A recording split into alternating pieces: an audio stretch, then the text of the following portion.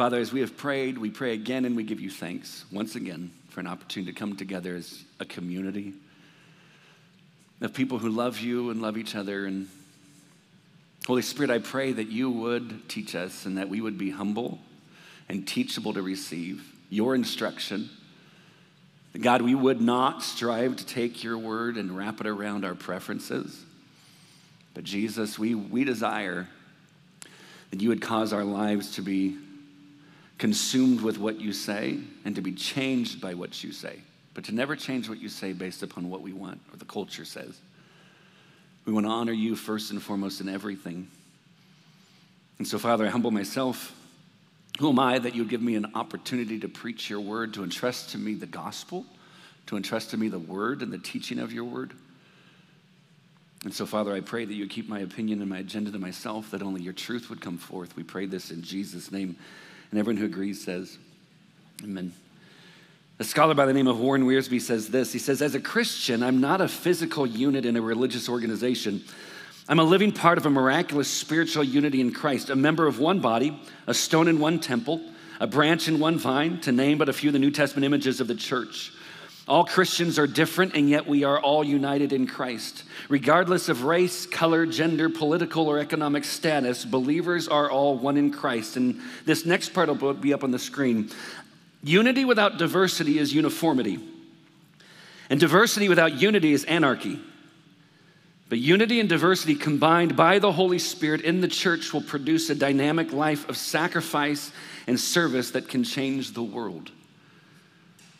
Friends, we can celebrate differences. In fact, when you read the book of Revelation and you see Jesus and his throne, and you see all these people groups of all these different nationalities and different tongues, all surrounding the throne and worshiping him, friends, that's diversity, but focused in on unity. Guys, if all that we have is that we're different, that's it. That's all that it is. Can we actually truly ever be united?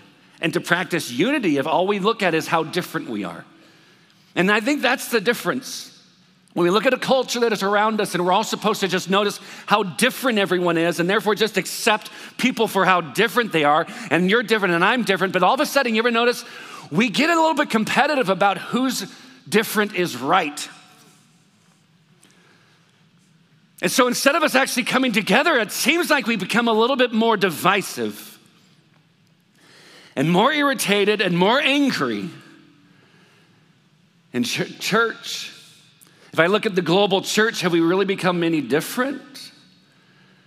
Do we actually show the world what it looks like to, hey, we can celebrate differences, but we're all united because of Jesus? That our focus is him. Guys, I guarantee you that in heaven, there will not be Jesus on the throne and some people surrounding him from different places and other people in their little factions and sides doing their own thing because that's what they're really passionate about. Guys, when we stand before the throne and we stand and we look at Jesus, he's the focal point. And there is no unity for the church if we are not united in our focus on Jesus. And when we're united in our focus on Jesus, then I can celebrate the differences. Guys, I guarantee that when I get to heaven, not everyone will speak English. In fact, maybe we'll just get a whole different language. Not everyone's gonna look like this. Shut up, what the heck was that? That wasn't even a joke. You are heartless. Not everyone's gonna be white and freckled. Not everyone's gonna dress the same or think the same. I come from a background where we all did exactly the same things. We're all gonna be united. And we might have these white robes that are symbolic of our sanctification and purification before Jesus, that we're righteous before God because of his work. That's all what he did and who he is. But friends, we gotta get it out of our minds that heaven is just the United States of America and our culture on steroids. Guys, if you've ever read what angelic beings look like in heaven, they do not look like us. Guys, if you have a being with 4 different heads, that doesn't sound like anything I've ever seen here. If you have a being with wings and then eyeballs all over its body, never seen that. Guys, if all that we do is notice how different we are without focusing on now what unifies us. Guys, I love that the church is global. I love that the gospel is not just in one area predominantly, but it goes all over the world. And that people of different cultures can come into this following Jesus and go, okay, now I'm a citizen of heaven. And what does the Bible say of how I'm supposed to live and how I'm supposed to speak and the decisions I'm supposed to make and the perspectives I'm supposed to have? What does the Bible say? What does the scripture say? Because I want to be focused in on Jesus, because now when I can actually love brothers and sisters who are around the world, because our commonality is not our differences, but the unifying work that Jesus brings. And church, as long as we keep fighting for factions of our own preferences, guys, we will never show the world the difference that Jesus makes, the gospel, how the gospel unifies people. As long as we keep fighting, quote unquote, fighting warfare against other people the exact same way that the world does. Example, before I gave up social media, it's amazing, these drive-by memes that someone has a political preference or some preference of whatever sort, but it always seems to be that. And so they'll throw out this thing, it's like, I'm gonna prove how right I am and how wrong you are. And all of a sudden people start jumping in there, and I've seen it where I have new followers of Jesus that they're writing these things that are just so nasty back and forth. And I sit and I go, what does this actually do? How does this actually advance the gospel? It's because all of a sudden our preferences and our factions become more important than Jesus and his gospel. Isn't it amazing that even now we have an ability to look upon other nations and they are our enemies? And yet in those nations are people who are not involved in any of the problems. But all of a sudden we hear that they're from somewhere specific, and we go, no, I can't associate with, because you are our enemy. And yet Jesus, based upon what it is that he says, based upon his kingdom standards, I want my people to love their enemies. I want you to pray for those who persecute you. If you're wronged, trust God with what he'll do with it. Friends, it's really hard for us to go out and reach the world if we pull back and decide who actually deserves to hear the gospel.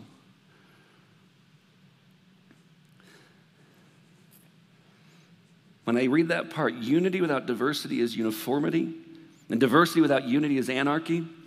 But unity and diversity combined by the Holy Spirit in the church will produce a dynamic life of sacrifice and service that can change the world. Friends, we can do this.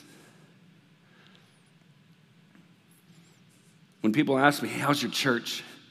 It's always weird. It's a weird question. How's your church? I'm like, well, yes, I'm the owner. I appreciate that. I know what they're saying, because they would ask you, I'd ask you the same thing if I wasn't part of this community. Hey, how's your church doing? So I get it. I just want to make sure we understand it's not just like I'm the boss. But when they ask, I love getting to say, it's the best thing I've ever been part of. This is the best community I've ever been a part of. And we're not just blowing smoke. Like, I really believe that. Like, I feel that. That when all of a sudden I throw out an email, or I throw out a message on Slack, or, hey, there's this family in need, can you help? And all of a sudden, boom, people are rushing.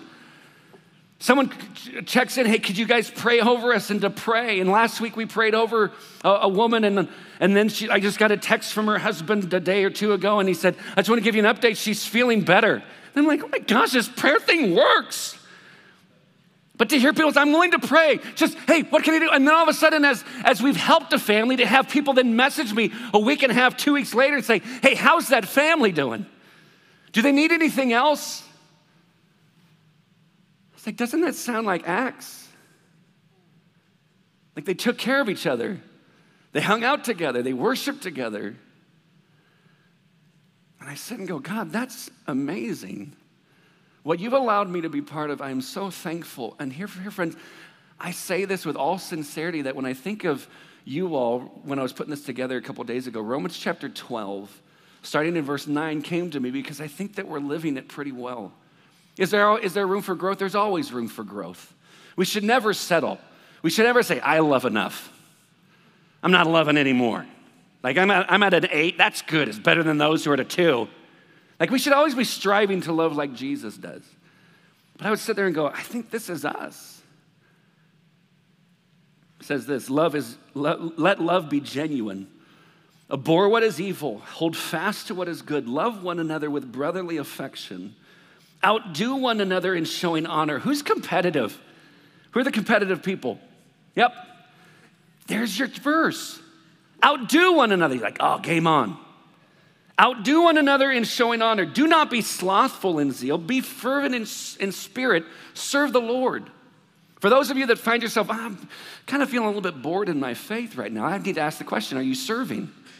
I'm not just saying, are you serving someone here? Are you serving? Are you looking for opportunities to serve on a regular basis in your family, in your neighborhood, in your community, at your job, at your school? Are you looking for opportunities to serve? But then are you using your spiritual gifts in our community to edify and to build up our church community? I've used this example often, but back in the day when you didn't have a camera on your phone, but you actually had a camera with film. Does anybody not remember those days? I just want to see who the youngins are. Sorry, you don't remember the days. It's like you had what was it, 24 exposures or 36 exposures, remember? And you were very selective on taking pictures because it cost money. Even if it's a 1-year-old birthday party, it's like, nope, perfect picture. I've only got 1 roll left. I thought I had 3. Husband was supposed to buy it, but he didn't because he's a slacker. And so I've only got 36 exposures. I'm not messing this up. And then you take the pictures and you get them back. And then 4 of them are blurry.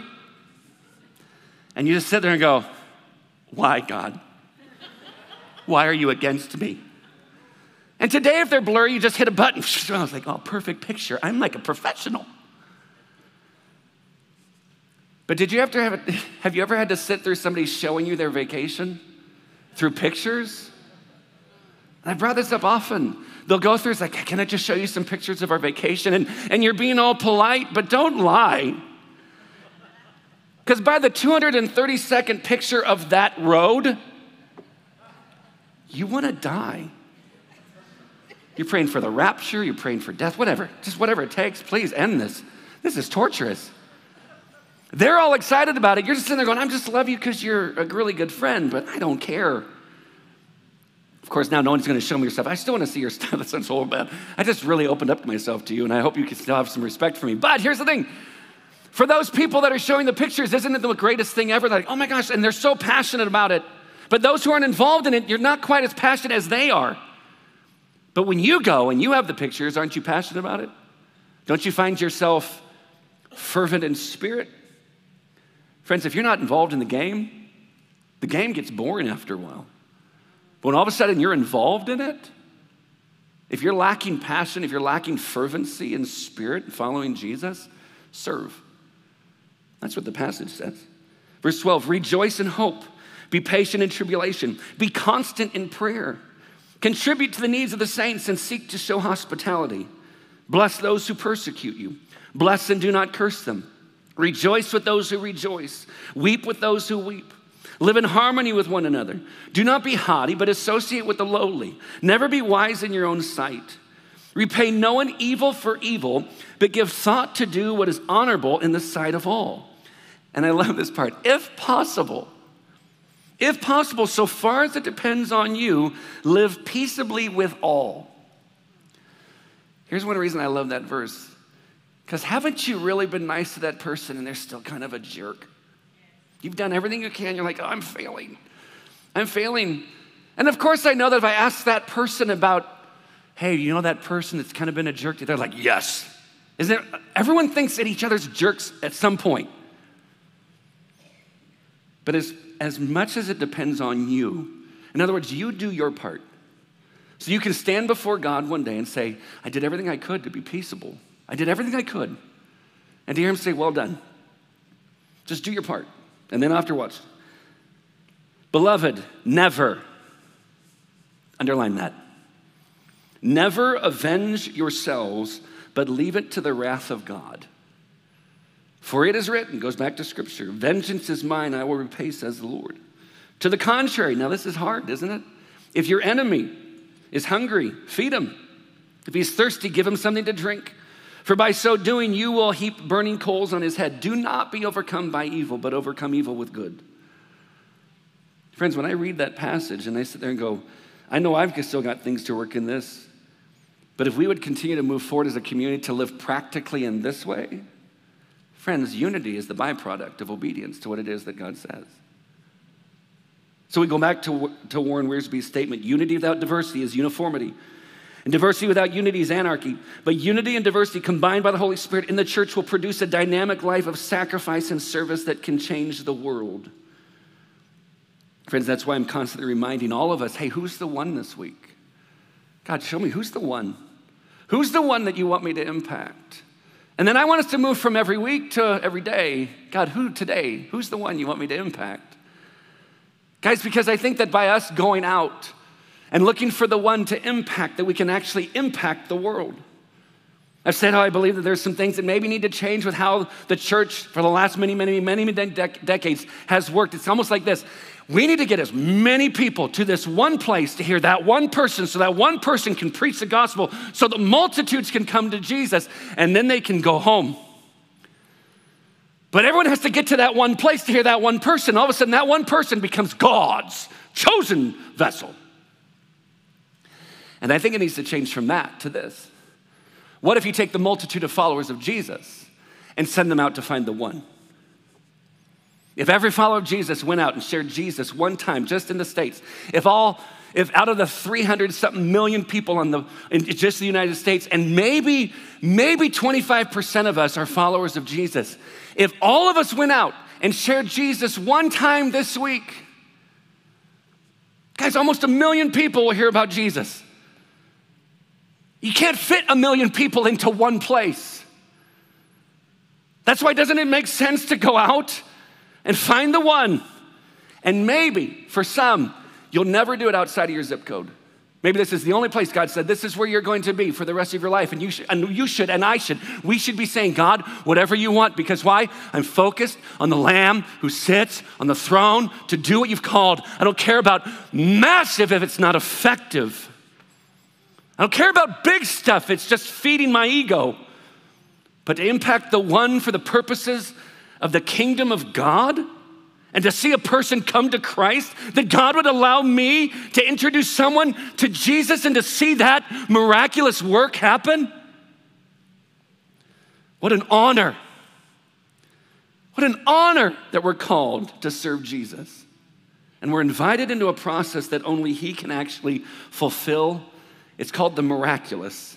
That when a person passes from death to life, that is the miraculous intervention of God. And friends, that's what we're supposed to be united on. And I'm thinking maybe we need to change the methods. And friends, that's why we as followers of Jesus in this church community will be focused on two great things. The first is the Great Commandment, and the second is the Great Commission. That's it. Guys, because if I do those things, think about it. When Jesus was asked, what's the greatest commandment? He's like, man, love the Lord your God with all your heart, soul, mind, and strength.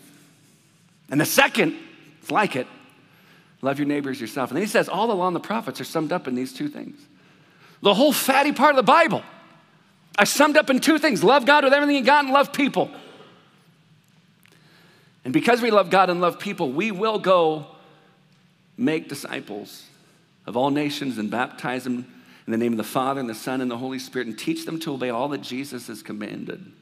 We'll fulfill the Great Commission. To stay united on that, friends, I think that's when we'll see effectiveness. So back into Titus, let's read 1 through 3 and then jump into verse 4 again. Paul, a servant of God and an apostle of Jesus Christ, for the sake of the faith of God's elect and their knowledge of the truth which accords with godliness, in hope of eternal life, which God, who never lies, promised before the ages began, and at the proper time manifested in his word through the preaching, with which I have been entrusted by the command of God our Savior. To Titus, my true child in a common faith. Friends, we don't know much about Titus. We know a few things. Here's a few things. One, he went with Paul when Paul paid a visit to Jerusalem to a church who viewed him with great suspicion, and rightfully so. If you have a person who says, hey, I came to know the Lord, but his life before declaring that he came to know Christ was to persecute the church and applaud the killing of Christians, at some point you might be a little suspicious. If all of a sudden he shows up, you might be a little suspicious, but guess who went with him? Titus. Titus goes with him, kind of vouching for him. And we also find out that Titus was the man for a tough assignment. When the trouble in the church in Corinth was at its peak, Paul sent Titus, to deliver Paul's severest letter of warning to them. Can you imagine? That's what you're called to. Titus, come here, I got a job for you. Okay. Corinth, the church in Corinth, they're freaking out. They're weird. They got weird. They're believing in things that aren't true. I need you to deliver this letter. And what if Titus read it through going, man, this is pretty harsh. He goes, I know. I need you to deliver it to them so they can read it. So wait, I'm the bearer of bad news? Yeah, there's some good stuff in it though too. Why are you trusting me? Because you've always been faithful. You've always been faithful. He seemed to have a gift for practical administration. Guys, it's in 2 Corinthians that Paul chose Titus to organize the collection for the poor members of the church in Jerusalem. I love the fact that it's this attitude of practical administration. Guys, I want to encourage every single one of you that are followers of Jesus. Like you've surrendered your life to Jesus as Lord. You have the Spirit of God in you. You have spiritual gifts. Guys, what happens up here, that is a small minority of the time and ministry that Jesus wants to do. And me teaching, is no greater. We're all called and you are gifted and anointed. For those that say, I love administrative stuff. My favorite computer program is Microsoft Excel. I just love sheets. I love putting together all this stuff, and I love budgets and numbers, and I'm just sitting there going, I don't get you. You're a freak. It's like, oh, no, I say that all jokingly. Guys, the gift of administration is as much empowered and anointed by the Holy Spirit as the person who teaches. It is no different. It's the same Holy Spirit that has called you. For those that say, I love to do things behind the scenes. And I know what we mean. It's like, you don't want to be up front. If I said, hey, could you do announcements? It's like, no. No, I'm not going to do it. Because every time you talk or you have to speak in front of a group of people, you sweat to death, you sweat to death. I don't want to do it. You get super nervous. Okay, great. But what if there's no such thing as behind the scenes ministry? Because if there's really only one audience that we're doing everything for, which is God, there's nothing behind the scenes. It's all for him. Guys, I get what we're saying. I don't want to be up front. Great. But all of us are up front when it comes to, hey, we're serving Jesus. So if you have these behind the scenes gifts, practical administration, practical gifts that no one ever gets to see, and you just want to keep serving the Lord, don't think of it as less than. Just think of it as Spirit anointed, Spirit empowered, Spirit directed. In obedience to what God has called you to do in order that you can edify and build up the church. And let us all live in those gifts to bless one another. Titus is not the person that would get up in front and preach to everybody. Maybe in Crete, he'd have to learn to teach, and you'll see that later on as we go. But that wasn't the norm for him. Paul also calls Titus my true child, which means that probably Paul led Titus to know Christ. In 2 Corinthians 2, Paul calls him his brother. So yes, he led him to the Lord, but now he's like, hey, we're brothers. This is family. He also calls him a fellow worker and a partner. It's like, hey, we're equals in this, what God has called us to do. And then Paul sends Titus to Crete because he trusts his character and that he will be an example of what it means to follow Jesus. When you look at Titus chapter 2, verses 7 and 8, watch what he says to Titus. He says, show yourself in all respects to be a model of good works, and in your teaching show integrity, dignity, and sound speech that cannot be condemned. In other words, I trust you that you will live out your relationship with Jesus. People will see what it means to live by faith, by me sending you. Guys, that's just a little bit of what we know about Titus. But in verse 4 again, to Titus, my true child in a common faith. The New Living Translation words it this way. I'm writing to Titus, my true son, in the faith that we share. And as I said, and as we began our time in the Word, I think we live in a culture that seems to push diversity, But diversity without anything that unifies, that diversity actually leads to a divisive and competitive attitude or a sense of superiority. And we also live in a culture where we're ready to fight, right? I mean, think about it. That's kind of how we are. Just have this culture, just fight. You fight for your rights. You fight for your rights to party. Remember that old song? I don't know who said no, don't say yes, but you fight for it. Just fight for it. Just fight. We're going to fight. Now all of a sudden we start fighting all these things, right? We're fighting all over the place. Guys, there can be something positive if we're fighting together towards something. The Bible says that, hey, we're not in this spiritual battle against flesh and blood, not against people, but against the spiritual forces of this dark world. When Nehemiah was called by God to build the wall around Jerusalem because Jerusalem had been ransacked and God had taken his people out and put them in captivity in Babylon, he's like, I'm going to send you back, but Nehemiah needs you to build the wall around Jerusalem. It said that all of them came, Nehemiah went, and then a whole bunch of people came with him, and it says they did this side by side. This person built, and then next to him built this part, and then next to him built this part, and they had it done in something like 52 days. Unheard of. They would build, and then on their hip, they would have their sword, because just in case they got into a fight, and say I'm on this side and I just get ransacked by people that don't want to see this happen, I can just scream out and people on the wall who are building their part will come running to my aid. Guys, that's unifying, right? But the negative is we become splintered when we aren't united. I'm going to fight this part or fight this part and fight this part. And all of a sudden we're all fighting our little battles, but none of us are focused on what it is that God has actually called us to do. But what about those times when we may be called to not fight in order that we would advance God's kingdom and live as citizens of his? No, God fights. Yeah, God fights, his thing. But aren't there times, can you think of a time where God didn't? Guys, in Philippians chapter 2, verses 5 through 8, it'll be up on the screen. Paul says this, have this mind. In the New Living Translation, it says, have this same attitude among yourselves, which is yours in Christ Jesus, who, though he was in the form of God, did not count equality with God a thing to be grasped, or better translated, as something to be exploited. The fact that he was God, he's like, I'm not going to exploit the fact that I'm God. I'm going to empty myself. Friends, he could have held on to that right of being God, but he says he emptied himself. In other words, instead, he gave up his divine privileges. And we might call that for us, he gave up his rights by taking the form of a servant, being born in the likeness of men, and being found in human form, he humbled himself by becoming obedient to the point of death, even death on a cross.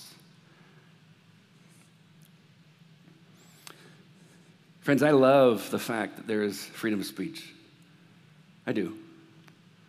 But does that mean that then gives us license to say anything and everything that we want to say to anybody or anyone that we want to? Well, I have freedom of speech. I can just come up and walk and tell you that you're an absolute idiot. Like, I have the freedom to do that. Of course I have the freedom. But is that wisdom? Or would God call that foolishness? Oh, Brian, you're trying to censor us. I'm not either. You can say whatever you want, but just realize that we have to answer to God for every word that we say. And if what I'm saying is not advancing the kingdom, it's not bringing about the work of God, it's not bringing about glory to him, then is it really something that I should be saying? Guys, you realize that there are actually times where the scripture says, hey, those who are wise know when to be quiet. The fool just keeps blabbing, just keeps saying anything that they want to. Friends, I think that we can live within that freedom of speech with wisdom, that we would edify people and build each other up, not just say whatever we want in the name of an amendment. Guys, I can never disobey the commandment of God in preference for a man-made amendment. I have to watch what it is that I'm saying, what it is that I'm doing, so that in everything I'm giving praise and glory to God. Because I'm following a Jesus who gave the example that when he stood before Pilate, he stayed silent. Even though he'd done nothing wrong, he stayed silent because there was a greater work that he was accomplishing. And followers of Jesus, we need to be sensitive to what it is that God is calling us to do. Friends, when you connect Philippians to Isaiah chapter 53, verses 7 to 9, it says, he, speaking of Jesus, he was oppressed and he was afflicted, yet he opened not his mouth. Like a lamb that is led to the slaughter, and like a sheep that before its shears is silent, so he opened not his mouth. By oppression and judgment he was taken away. And as for his generation, who considered that he was cut off out of the land of the living, stricken for the transgressions of my people? And they made his grave with the wicked and with a rich man in his death, although he had done no violence and there was no deceit in his mouth. Friends, I think that's why Pilate was so blown away and wanted to see what he could do to get Jesus released. Because how many people who are wrongfully accused will stay silent and take the punishment? Friends, he was going to go to the cross quietly. Even though he'd done nothing wrong, he was sinless. Can you imagine Pilate going, this makes no sense. Why would you do this? In Pilate's mind, it made no sense, but to Jesus, it made complete sense, for that is the purpose for which he came. And so he remained silent. He stayed humble. He emptied himself. I'll give up my rights so another person can have something. Friends, we're supposed to be living as those who are kingdom-minded, citizens of a king who's a lot different than us. I wrote this in my notes. The cross of Christ is proof that God's call on us is to lay down our lives, no matter the cost. The cross of Christ is proof that God's call on us is to lay down our lives, no matter the cost. And so we come back to this, to Titus, my true child, in a common faith, or in a faith that we share. So again, I come back to what will we focus on? That sign says it, and that sign says it. Love God, love people, make disciples who make disciple makers. Friends, that's our mission. It's written down. That's what we're about. Friends, I wish I could say it's like, you come up with that, Brian? Pretty clever. You come up with something new that nobody ever got. I did it. It's what I think every church community is supposed to be doing. That's it. Love God, love people, make disciples. Let's do that. Guys, it's nothing new. I just think it's right. We just go back to what it is that Jesus said, these are the greatest things, and do those things, and we will do whatever we can to keep focused on Jesus and his call. Amen. And what a beautiful invitation, is it not? Out of the number one thing that God says, just love me. Just love me. He didn't even start with thou shalt not. He just said, just love the Lord your God with everything you've got. What a beautiful invitation from a beautiful God. When you flip from Titus to Ephesians chapter 4, listen to what Paul says to the church in Ephesus. He says that I, therefore, a prisoner for the Lord. When he says a prisoner for the Lord, he's a prisoner for the Lord. Literally, he's in prison for the Lord. Because he followed Jesus, he's in prison. Gave up his rights, and he's like, okay, I'll do it. I'm going wherever you want me to go, God. I, therefore, a prisoner for the Lord, urge you to walk in a manner worthy of the calling to which you have been called. Well, what does that look like? Because that's a big statement. In a manner worthy of the calling to which you've been called. This is what is a manner worthy of the calling. With all humility and gentleness. Oh, dang it. Like humility, yes, but gentleness? Like who's ever known for being gentle? Jesus. Guys, again, we can listen to the culture. Men, masculinity means tough. Growing beards. Huh? I didn't shave this morning. This is all one day. That means I'm more manly. Building stuff, fighting everyone, taking it on.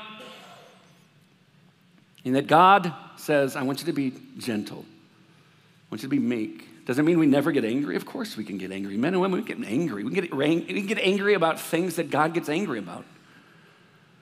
Guys, I get angry when kids are sold into sex trafficking. It should never happen. And it angers the heart of a holy God who will have his vengeance. It angers me when babies are killed in the womb. It angers me. Guys, those things anger the heart of God, and yet there's this redemptive plan. For those who've engaged in any of that, if they come to Christ, they can be forgiven and brought in by the grace of God to the church.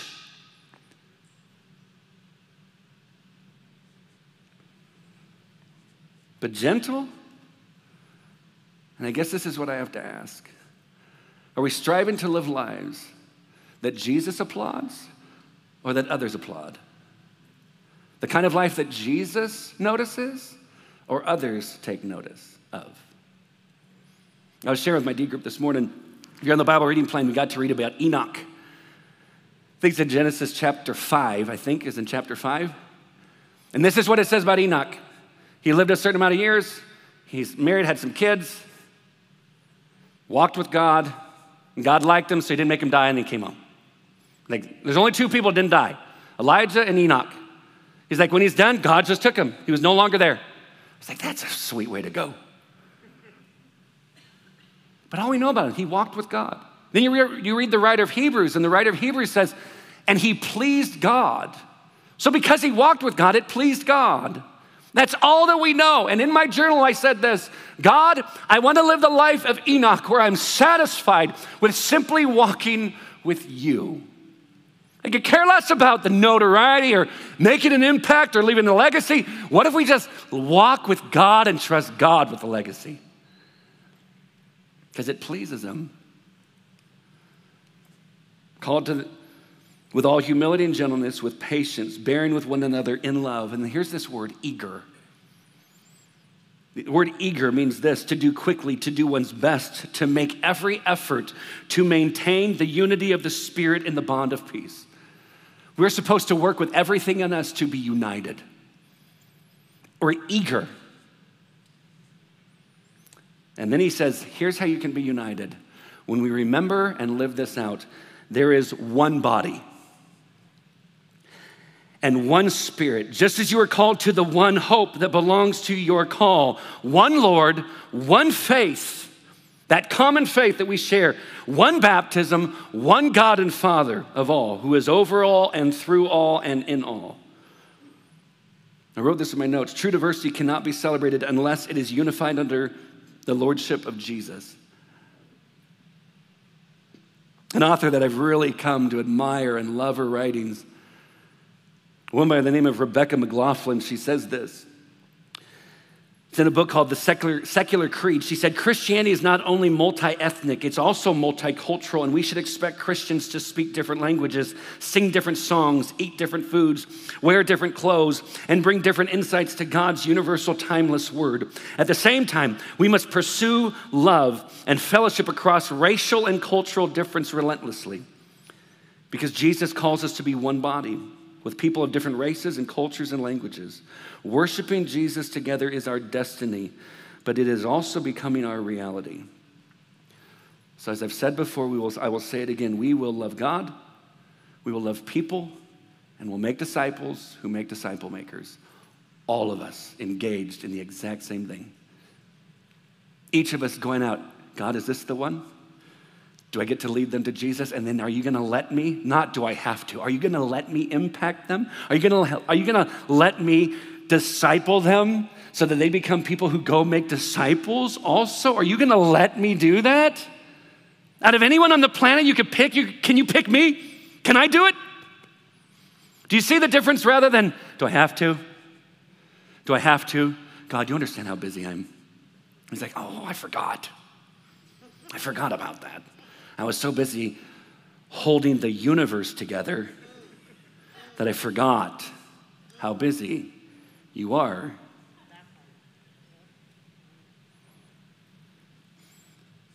Guys, when we read that passage and we think about what heaven's like and what the church should look like, guys, it should result in our being eager to maintain the unity of the Spirit and the bond of peace. We should be eager to do it. And friends, I don't know about you, but does anybody else struggle with that? Because again, my fleshly nature is to fight. It's like competitive. To be competitive with people rather than to look for ways to unite with them. But what's necessary to keep us moving forward in unity? Guys, read the last part of verse 1. Grace and peace from God. Oh, there it is. So here's the thing. You sit there and you read that, it's like, unity. I'm not doing it really well. I'm horrible. God, I'm trying, but I can't do it by myself. And then God goes, finally, grace and peace from God. You don't have to muster it up. We abide in Jesus. We spend time with him. We rely on him. We're constantly speaking, asking for help, and trust the Holy Spirit is going to change us so that we have his grace and his peace. The word grace means this, that which affords joy, pleasure, delight, sweetness, charm, loveliness, goodwill, loving kindness, and favor. Guys, that's beautiful, isn't it? That's what he's like, oh, that kind of grace from God. I bless you with that. I want you to have that. And then peace. Guys, that word peace in the Greek, it's connected or it's almost identical to the Hebrew word for peace. It's shalom. Like when we think peace is this. Peace means I'm not fighting with anybody. That's what we think peace is. We're not arguing right now, so we have peace. Really? That's all it is? Just not fighting with people? But the word shalom is different. It's a Hebrew word meaning peace, harmony, wholeness, completeness, prosperity, welfare, and tranquility. It's the whole package. It's not just I'm not fighting with anybody. It's like, I don't even want to. Like, we're good. To have that kind of peace with one another, but not only that, but to have that kind of shalom or peace with God. Because in Romans chapter 5, starting in verse 1, Paul says, therefore, since we have been justified by faith, we have peace with God. We have shalom with him. We're no longer objects of his wrath, according to Ephesians chapter 2. We have peace with God through our Lord Jesus Christ. Through him, we have also obtained access by faith into this grace, the grace that I just described, in which we stand and we rejoice in the hope and the glory of God. Guys, I don't know about you, that's what I want. I want to experience that grace. And I'm so thankful that I have that peace with God, but I want to see that peace among Jesus' followers that we say, man, the shalom of God, wow. It's not that we're just not fighting. It's that we actually want to be around each other. We get along. We love one another. We're actually pulling for one another, not secretly looking at those we don't really like all that much and going, oh, something bad happened to them. Ooh, kind of glad, but not so much. We have all this that God wants to actually give to us. Guys, unity comes from us being connected and abiding in Jesus, that he provides his grace and his peace. So as the worship team comes back up, I just want to read, I've already quoted it, but I want to read it, the two greats, because this is what we're focused on. And Jesus said to him in Matthew 22, you shall love the Lord your God with all your heart, with all your soul, with all your mind. And this is the great and first commandment, and the second is like it, you shall love your neighbor as yourself. On these two commandments depend all the law and the prophets. And in Matthew 28, starting in verse 18, and Jesus came and said to them, all authority in heaven and on earth has been given to me. Go therefore. That word therefore goes back to what it is that Jesus just said, because he's in charge of everything. He's sovereign over everything. He's the commander of everything. Because of that, because he's sovereign commander of the universe, therefore go.